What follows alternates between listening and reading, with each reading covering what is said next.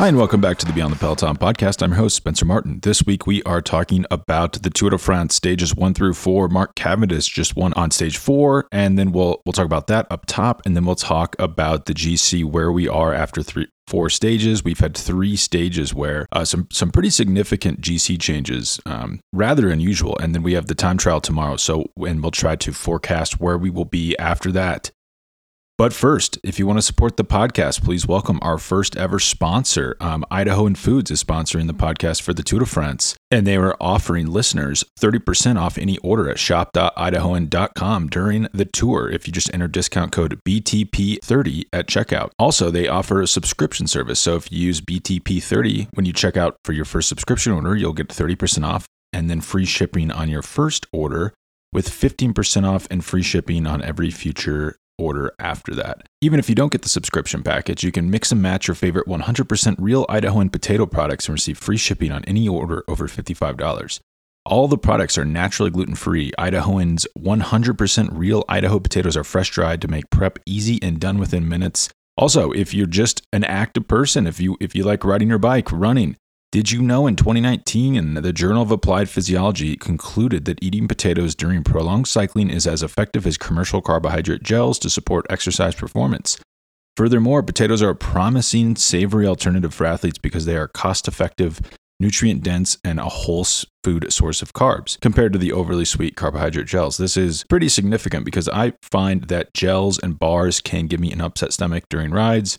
I tend not to eat them because of that, and then I'm underfueled often. So a natural potato product could be significantly better. And again, if you want to get that 30% off, just go to shop.idahoan.com. There's a link in the show notes and enter BTP30 at checkout.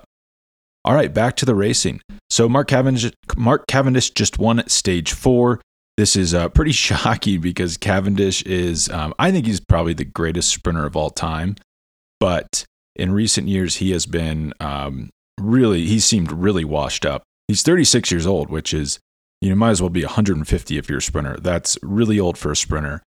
He hasn't won a Tour de France stage since 2016, and I believe 2016 Tour win was the last time he won a road race in Europe. He's seemed down and out for years. I mean, that is 1, 2, 3, 4, 5 years ago that he's had a significant win.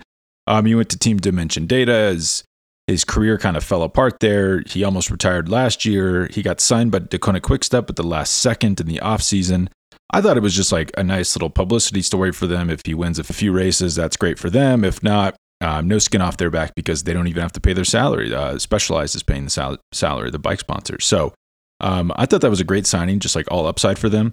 He did come out at the Tour of Turkey, win 1, 2, 3, 4 stages in a row, and then won the last stage. So 5 out of the 8 stages he won at the Tour of Turkey. I thought, well, that's the Tour of Turkey. That's not even, that's not on the level of a World Tour road race. But then he came to the Tour of Belgium right before the Tour. He won the final stage, the sprint against Tim Merlier and Pascal Ackermann, Dylan Groenewegen, Nancy Bouhanni, Brian Cocard, and Caleb Ewan. I mean, those guys are all those are some of the best sprinters in the world at the moment. So, right then I was a little, I kind of stood up and noticed that, but I still thought, can he really do this at the Tour? The Tour of Belgium is a little bit different. He looked pretty good in the intermediate sprints all Tour. I would say the only rider faster than him was Caleb Ewan. And then, of course, after Caleb Ewan crashed out yesterday, by logic, I guess that left him as the fastest rider. We probably all should have, kind of seen this coming. If you were smart, you would have bet on him to win the stage. I did not. I thought he was still kind of washed up. He smoked the intermediate sprint today with 35K to go. And his teammate, one notable thing about that, Michael Morkov, is like the best lead-out man in the sport. If you remember last year, he led out Sam Bennett to all of his intermediate sprint wins. And something Morkov does that's so special is after his sprinter passes him, he doesn't sit up. He just keeps going so he can get that second place point bonus as well, which takes it away from the rivals. That's primarily why Bennett won the green jersey in 2020, because Morkov was soaking up all those second place points.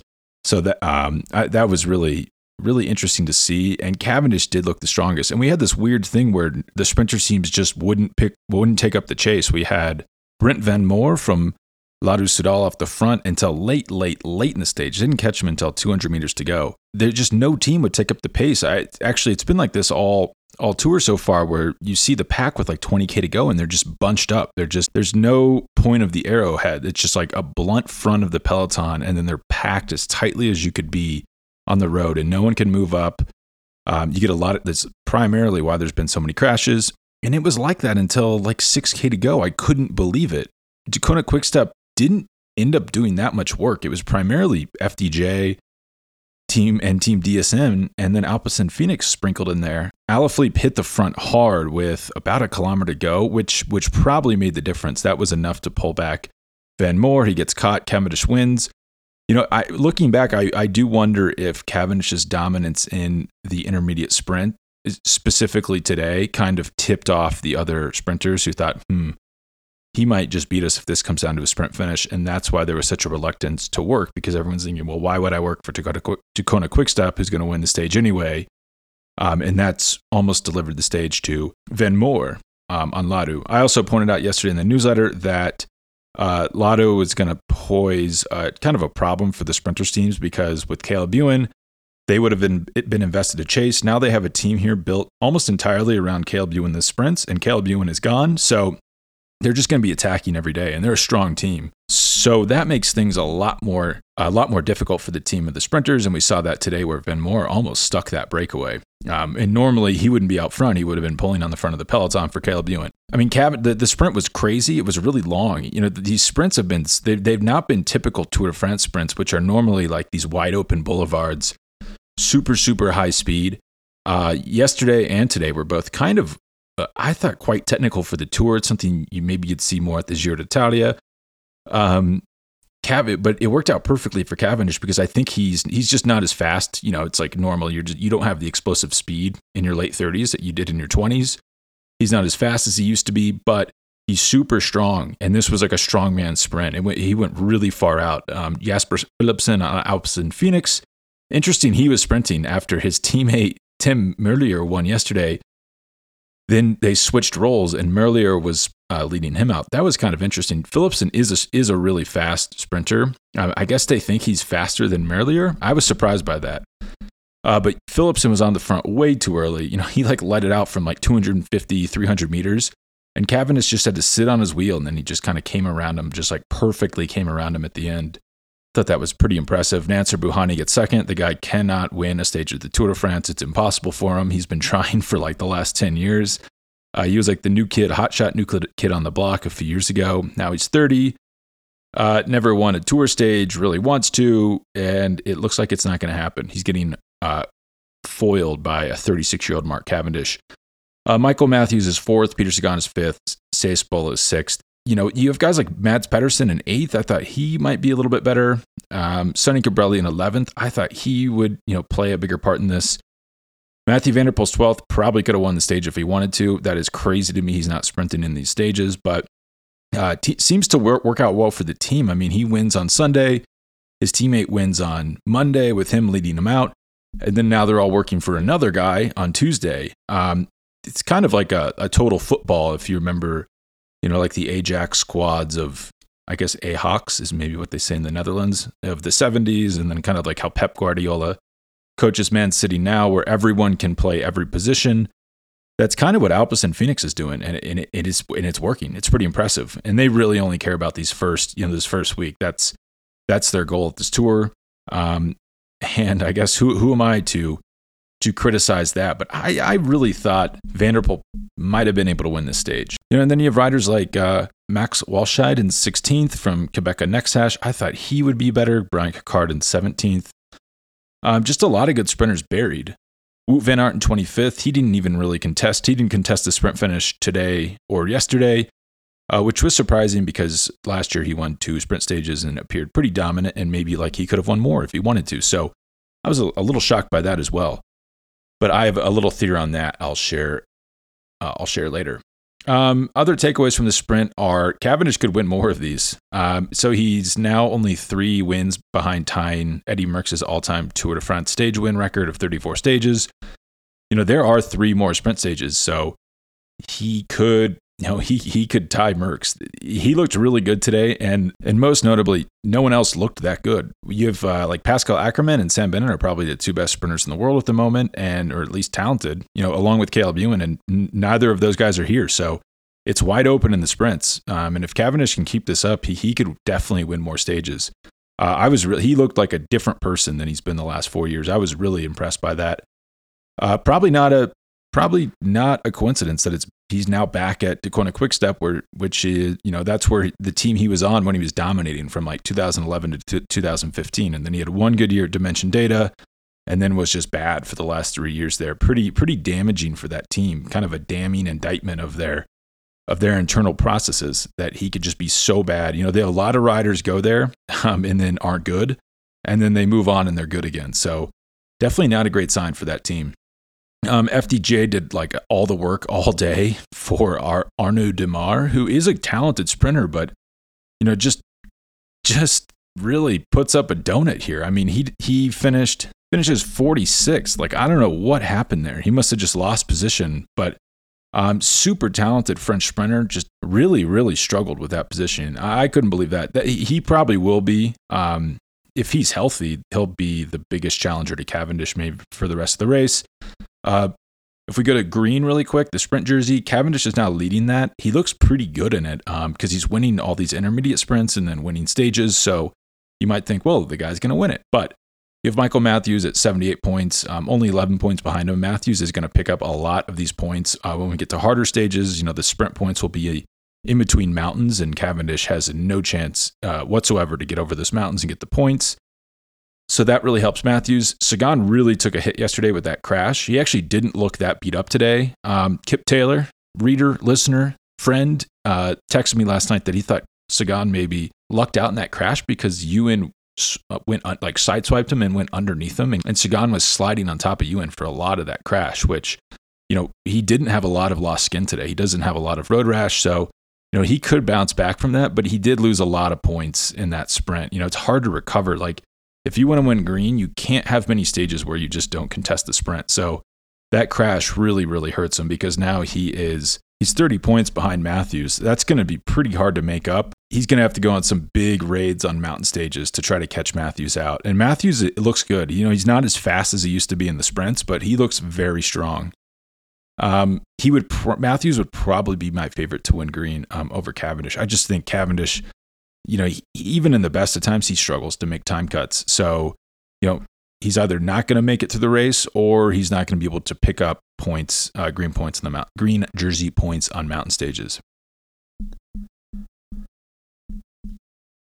All right, so let's talk about the GC picture really quick. The first 3 stages all had GC gaps, which is really rare. Usually it's just like the tour starts really in like slow motion. You don't have many, maybe you have a prologue or a time trial at the beginning, and then you have like 5 or 6 stages where nothing happens. But, especially on stage 3, which was the easiest of the first 3 stages, we had significant GC gaps that are bigger than a lot of mountain stages. You had Richard Carapaz, kind of skating through unscathed this gauntlet of crashes in the final 10K.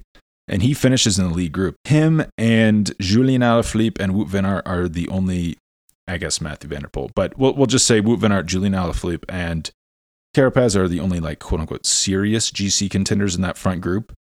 And then Tadej Pogačar was 26 seconds back because he got caught behind a crash with 4K to go. And he's back there with Geraint Thomas, Rigoberto Urán, and then Primož Roglič went down really hard, loses 1 minute and 21 seconds. So not good at all. The time is bad because he loses nearly 1 minute to Pogačar. Him and Pogačar in those first 2 stages were just glued to each other. They looked completely equal. So if Roglič was going to beat Pogačar, he was, the margins were going to be thin. And then now he's starting with, a minute penalty essentially. It's not clear to me how he makes up that minute. Every second's going to count in this fight between Roglič and Pogačar, and in addition to the time, he's now just completely beat up. He looked like he got run over by a truck. It looked like he got pushed out of the peloton. I think what happened is he touched Sonny Colbrelli's wheel in front of him, and then it kind of shot him out. When you touch someone's wheel with your front wheel, their rear wheel is a lot more stable. A lot of times they're fine, but you lose control of your bike, and you can kind of get shot kind of like a shot, like a cannon, and you can get some pretty bad crashes from that. I would guess that's what happened. He went down so hard. He looks so beat up. And this is terrible because there's a time trial tomorrow on Wednesday, stage 5. I mean, we have a mountain stage on Saturday and Sunday. So yeah, I was thinking, I can't recall a rider who's had a bad crash and then went on to win the Tour de France. Maybe in the 80s, maybe like a Bernard Hinault or Greg LeMond that I'm not remembering. It's hard to believe that Geraint Thomas didn't have a crash when he won in 2018, but maybe he went down on stage 1, but it definitely wasn't a serious crash. So you're just in such a hole, and you get worse and worse and worse as time goes on because your body gets like a little adrenaline rush at first, and then it starts to deteriorate as you lose. You're just not sleeping as well. You're not recovering. Your body's using resources to regrow skin instead of ride fast. It's not a good situation. I would say it kind of pains me to say I'm a huge Roglic fan. I thought he could mount a serious challenge to Pogačar this year. I think he's done, which is really, really unfortunate. I thought we were going to get this like battle between these two superior Grand Tour riders, this kind of pure battle. That looks like it's not going to happen. But maybe I'm overreacting. Maybe every year, no one gets a clean run at it, and then the winner is just a rider who doesn't crash. That might be how it is, and I'm just, you just don't remember it that way. Like in 1999, U.S. Postal ripped it over a stage. It was a stage in Brittany that went over the Passage du Gois that is like underwater for half the day, and then they raced it on the half of the day that it wasn't underwater. But that's a terrible idea because it was all mossy. Everyone but U.S. Postal crashed, and then Lance Armstrong won that tour. So, this does happen. It happens more than you remember. The first 2 stages it was all Pogačar, Roglic in the GC competition. I was shocked. I mean, Carapaz was 18 seconds behind Pogačar after 2 stages, after 2 fairly easy stages. So right there, I was thinking, oh man, Carapaz is probably the 3rd best rider in this race, and he's losing significant time in the first 2 stages. You might think, a lot of people say like, oh, that's nothing. But, these tours are won by about a minute or less. I mean, Pogačar was dominant last year. I think he won by a minute. He won by less than a minute, 59 seconds. So 18 seconds in 2, fairly easy days is a big deal, especially when you can't time trial. But then Carapaz kind of turned the tables on stage 3. And this was a great example of what team strength can do for you. The harder the stage, the less important the team, because you're just going to have less riders with you. And it's kind of mano a mano. It's just about individual strength. But on these stages that are like medium hard to not that hard, but have tricky sections, it's all about your team keeping you up and out of trouble. And Carapaz had the strongest team. He had Michał Kwiatkowski, like a personal bodyguard who, is a former world champion, one of the best riders, technical riders in the world. And he just kept Carapaz at the front. They missed the crash with 10K to go that takes down like the entire Jumbo team plus Roglic. They missed the crash with 4K to go that takes down Jack Haig and held up Pogačar and a lot of the other GC contenders. And he just kind of unscathed, just, rides to the stage finish, gains time on almost everybody. It just shows how important it is to have a strong team on these stages like that. And on that note, Pogačar was pretty much alone. I guess he finished with 3. There was 3 teammates with him. I think they only caught him because that crash held people up, and then they were able to ride up to Pogačar. But, if you look at screenshots with like 15K to go, I put some of these in the newsletter, he's by himself. He's just like at the front of the race by himself, which you never see a GC contender do. They're almost always tucked behind their team. He's expending a lot of energy doing that, but on the other hand, that's possibly a slight advantage because he's not relying on his team. Roglic is just like, lumbering around the pack behind his team. They've been caught up in 3 big crashes now. At the beginning of stage 3, Geraint Thomas goes over a speed bump, loses his grip on his handlebars, goes down, takes down the entire Jumbo team. So that's 3 crashes they've now been caught up in. So every time Roglic is on their wheel, that's a huge liability because if they go down, they're all going down. And you're just, you're not floating around nimbly. Like Pogačar is just like popping around at the front of the group. He's less likely to get caught up in a crash. He's spending a lot more energy. But, when a split does happen, when a crash does happen, he can react it to him more because he's seen everything happen as opposed to just sitting on his teammate's wheel and then things are happening to him. When there's a crash, Roglic is just like, doesn't know what's going on, and it's like a domino effect coming back to him.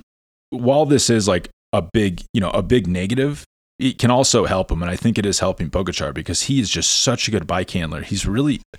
It's like he seems unfazed up there and he's just floating around, staying out of trouble by himself. And these are the stages that are bad for him. I mean, he did lose 26 seconds, but he had built up such a buffer that it's not a big deal. He's only 8 seconds behind Carapaz with the time trial coming up tomorrow, which really suits him. So he's able to mitigate that well. It kind of reminds me of stage 7 of last year where he gets caught out in the crosswinds. This is a minute and a half, and like that's his bad day. That's where he's going to lose time. But that's not enough time the others took on him. A minute and a half, and he just pegged it back and won the race by a minute. So 26 seconds won't be enough, but it is pretty impressive on Carapaz's part. And also Geraint Thomas. So Ineos came into the we talked a lot about this. I maybe talked about this too much, but they came into the race with 4 leaders. I was like, wow, this could be a big issue. They lose 2 on the first day. Tao Gegenhardt and Richie Porte just lose loads of time getting caught up in crashes on the first day. That is not surprising. That's like Richie Porte's calling card. That's why he never wins Grand Tours. Geraint Thomas looked, actually Carapaz gets dropped on stage 1, which was kind of, I thought, really crazy. I don't know what was going on there. Thought he was stronger than that. And then Thomas gets dropped on stage 2. So, not a good situation where they're doing a lot of the work on both of those stages. They're kind of riding the race like they're the leaders, which is just funny that everyone thought they wouldn't do that because they said in the press that they were going to race differently and in a more fun manner. Clearly that was a lie and just like winding us up and making us root for them, but they're just back to their old ways of just sitting on the front controlling the race, which makes sense. I do not begrave them for doing that. They should definitely do that. But it wasn't working that well for the first 2 stages. They were doing a lot of work and then losing time at the finish, just setting others up to beat them. Specifically on stage 2 at the bottom of the Mur de Bretagne, Porte and Thomas are just drilling it. You can see in their faces they're suffering. And then you look behind and there's a massive peloton and no one's in trouble. That was not a great sign. That was like, oof, these guys, it was like a time machine had or like quick evolution. They were dominating 5 or 6 years ago, but then it's like there's this whole new crop of younger riders that are so much faster. And it was just like, oh my God, like these guys do not stand a chance. I found it really shocking. As someone in their 30s myself, it was a little depressing. Like, oh my God, we don't stand a chance against these 20-somethings. And they both just kind of got jettisoned out the back when things got serious on that. It was a short climb, like a kilometer-long climb, and they get dropped.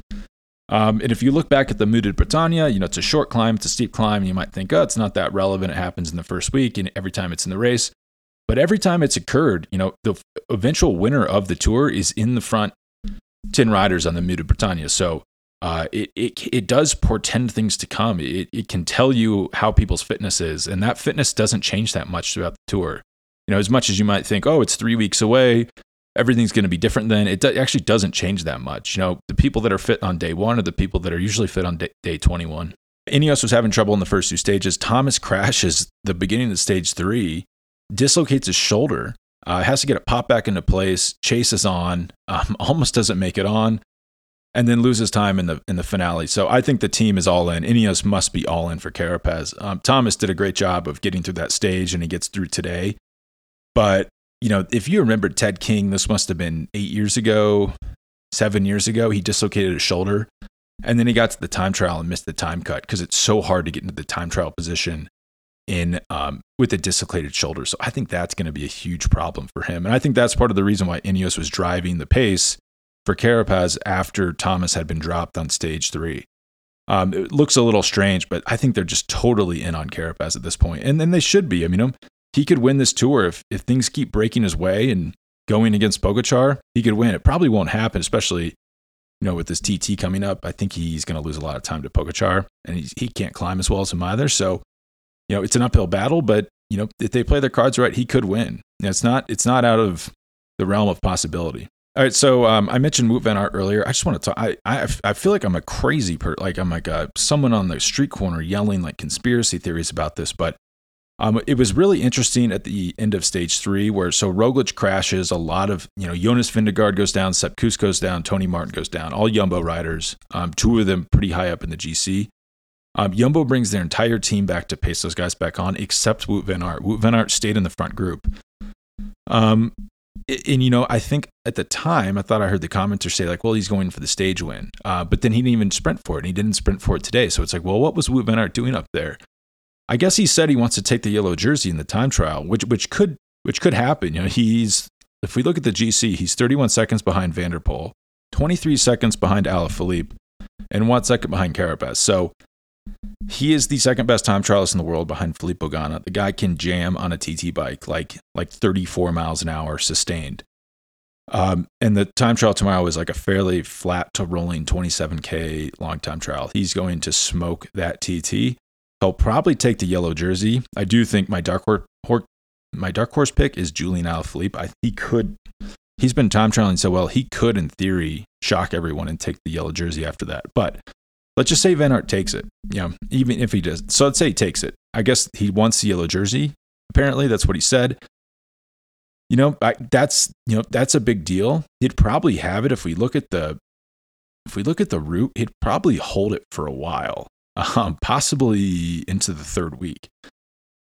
Without too much trouble. He's not going to, a lot of these mountain stages are downhill finishes. He's not going to get distance until like the big summit finishes in the third week. But he's so good. Jumbo must know this and must be thinking about this. He was climbing so well at the 2020 Tour. It's not out. I don't think it's crazy to think he could win this thing overall. And no one's talking about it. He is riding so under the radar. He's such a good time trialist and he's such a good climber. He's not going to drop a ton of people. He's not going to attack, and he's not going to like Tadej Pogačar. But if you remember like Tirreno Adriatico and things got tough, he could hang with everyone. Pogačar was the only rider that could distance him. He was dropping Bernal. He was dropping Geraint Thomas. It was the same thing at the Tour last year. He was so good on the climbs, and he's such a good time trialist. And he's also really good at getting himself through these tricky stages like stage 3. He unsupported just stays in the front. He's such a good one-day rider and bike handler and cyclocross rider that he can handle himself, on these really tricky stages. So he doesn't lose time on tricky stages like Pogačar or Roglic. He's actually better than them in the time trial, and he's nearly as good on the climb. So it's not completely crazy, I think, that he could win the overall. And that's not because I have a bet on him to win that would pay off like thousands of dollars. It's unrelated to that, I promise. But then, Alaphilippe is the same. I would almost make the same argument for Alaphilippe. No one's talking about him for the GC. He's 8 seconds behind Van der Poel. He's either going to be winning the race or in second after this time trial. And the guy is climbing so well. He's also time trialing really well, as we saw at Tour Switzerland. Tour Switzerland was a terrible race for him. You almost couldn't come up with a worse race for him. It's like time trials and climbs, 2 time trials and climbs and mountains in an 8-day race. And he would have gotten third if he wouldn't have left to attend the birth of his child. That would have been his best ever 1 day or 1 week stage race result. I think he's gotten a lot better at sustained climbing and time trialing. So don't write off any of these guys, Alaphilippe or Van Aert. People should be worried about them, specifically Ineos. Other than you have Wilco Kelderman riding like the race of his life. He was up there both days on stages 1 and 2, which you have to be so good to be a GC rider, to be up with Pogačar and Roglic and Wout van Aert and Julian Alaphilippe on those finishes. And he was right there. Don't get fooled by Kelderman. He can look really good in the first 2 weeks of a Grand Tour. He tends to fall apart in the third week, and he does not have the killer instinct. Maybe he could ride to a top 5. I doubt he could get to a top 3. I'd actually put my money on Alaphilippe or Van Aert to finish ahead of him. And then you have riders like Enric Mas. It's kind of an interesting, it's kind of been a bummer of a race in some ways because we have so many crashes. We have so many riders out of contention already. Roglic is probably gone. He's probably the second best rider in the race. You have like wild cards like Miguel Angel Lopez, who are really far down, Emmanuel Buchmann, Guillaume Martin. Richie Porte is like 3.5 minutes back. But you look at this top 10, there's actually some interesting stuff here. So we have Enric Mas at 40 seconds back. He's a good time trialist and climber. Nairo Quintana at 40 seconds back. Terrible time trialist and climber in recent years, but I don't know. He's looked pretty good. He was attacking on stage 2. That's not his type of finish, but to attack on a climb like that, you have to be so strong. So he's definitely feeling somewhat well.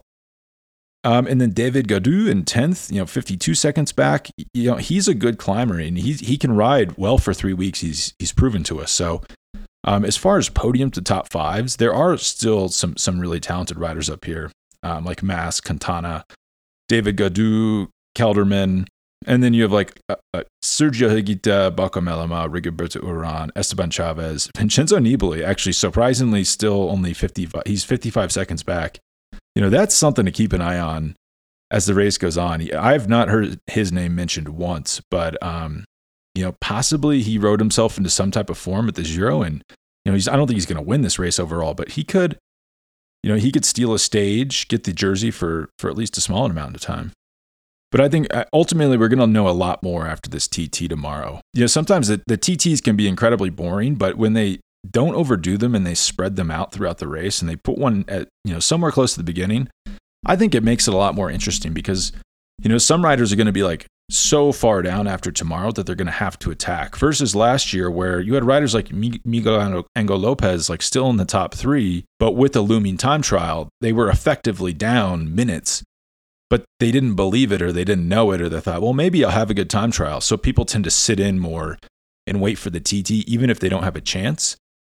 Versus by spreading the time trials out, they're going to force riders to attack. And maybe if Roglic can get some sort of recovery from this crash, I think he might be the wild card attacker in the mountains, and he is so strong. It's like, sure, when like Miguel Landa is trying to blow up the race, that's not really going to work. But when you have Primož Roglic trying to blow up the race, that could get really, really tricky. Especially if Wout van Aert stays up high up in the GC. Jumbo's going to have some interesting cards to play there, where they could try to isolate a few of these riders, like Carapaz, Pogačar specifically will certainly be isolated on these mountain stages.